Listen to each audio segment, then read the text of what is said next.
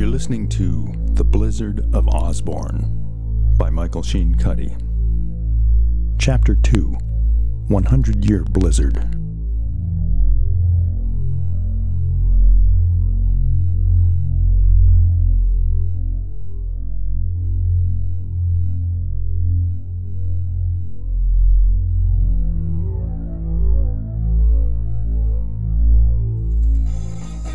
This is a KX Storm Team Severe Weather Alert. Well, it's 6:19 and welcome back. Now, we've had Amber here in the Weather Lab just keeping track of this storm that's moving on. All the talk over the past 48 hours was about the blizzard, because it had been unusually mild for several winters. Mild for North Dakota, that is. Folks were saying, "We're due for a biggin." For 3 years in a row, Osborn County had less than 2 feet of snow. Freakish is what the old-timers called it. Global warming is what others said. Still others. It's the government seeding the clouds with chemicals. Well, that's fine by me. Mr. Falmouth of Falmouth Drugs said. Well, if it's 10 degrees warmer in February and I don't have to shovel 3 feet of snow every morning, I say let them government boys seed all they want to. Well, that's what people do in small towns. Talk about the weather. Especially out on the Great Plains, where the weather can kill you if you're not careful. Tornadoes, droughts, heat waves, polar vortices, dust storms, blizzards. Come spring, a sudden thaw can turn a frozen creek into a raging torrent. So people were talking again, this time about the coming snowstorm. 100-year blizzard is what the Weather Channel is calling it. Is it going to snow for 100 years? No, Cassie.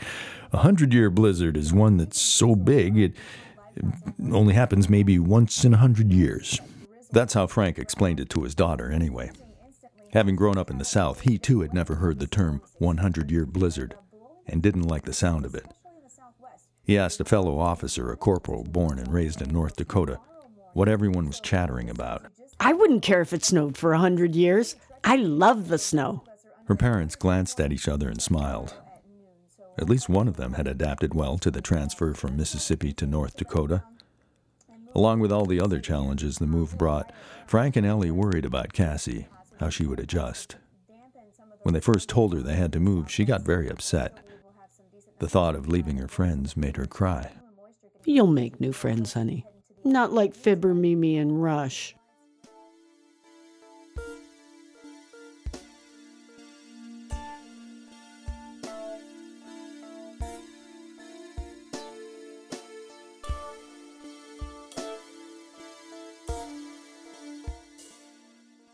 Satellite and Doppler radar made weather forecasting a lot more accurate over the years, but any old-timer could tell you that newfangled technology still got it wrong. There had been talk of a 100-year blizzard for the past 3 years, and it never showed up. If it wasn't the jet stream, it was El Nino or a polar vortex or global warming or some such nonsense. But lately, all these fancy weather presenters were wrong as often as they were right. Unlike the grown-ups, Cassie wasn't concerned about the weather. What she was concerned about was show and tell day. When she'd heard that Friday was show and tell day, her first thought was jet.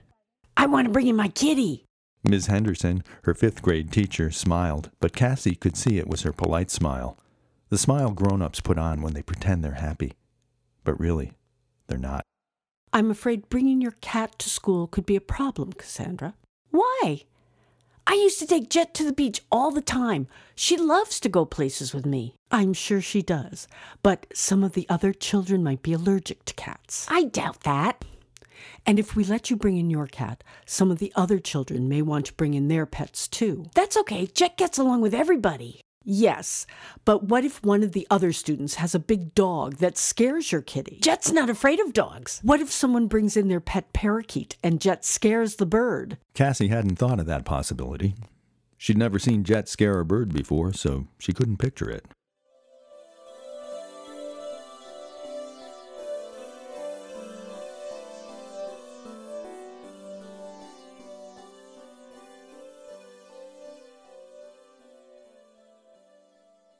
On show and tell day, Cassie took Jet's catnip toy mouse and dangled it over her travel crate.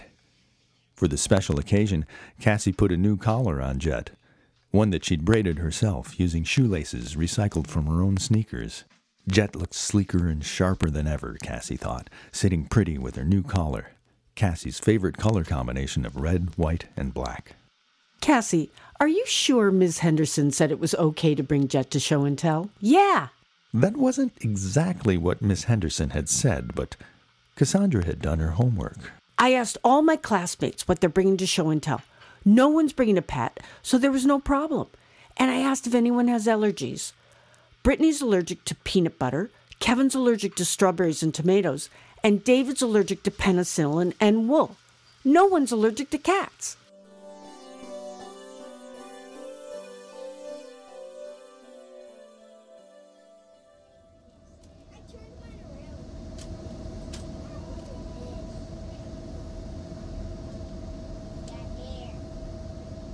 Whose idea was it? The kind of idea no one admits to after the fact. Correction, idea is not the right word. This was not an idea. Impulse is more like it. And when it comes to 10-year-olds, impulses rule. Do it, dude. Do the dog trick. Some sugared-up kids in the back of the bus were daring their buddy to do the dog trick, the one he did the year before coming back from a field trip to the science center. The bus was crawling along at 10 miles per hour. The driver was sweating bullets as visibility was down to 25 feet. Then the kid in the back of the bus stomped his boot on the floor and shrieked a howling puppy cry. Trouble was, the kid was too good with his impression.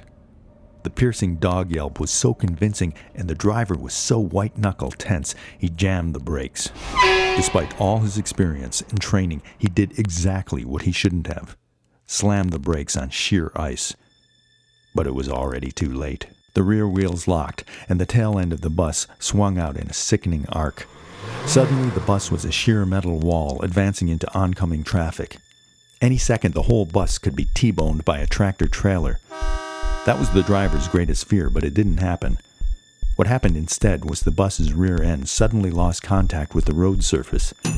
He could feel the tail end drop into nothing. No road, just the heart-stopping vacuum of dangling half out over open air. The ravine. They were on the ravine road, the very road that motorists had long petitioned the county to replace its old rotten wooden guardrails with new steel ones.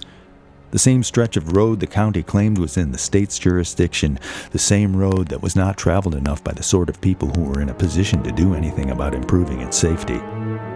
All beside the point now, the driver thought as he felt the rear end of the bus surrender to gravity's relentless tug and heard the terrified screams of 28 children as the bus toppled and tumbled backward into the ravine.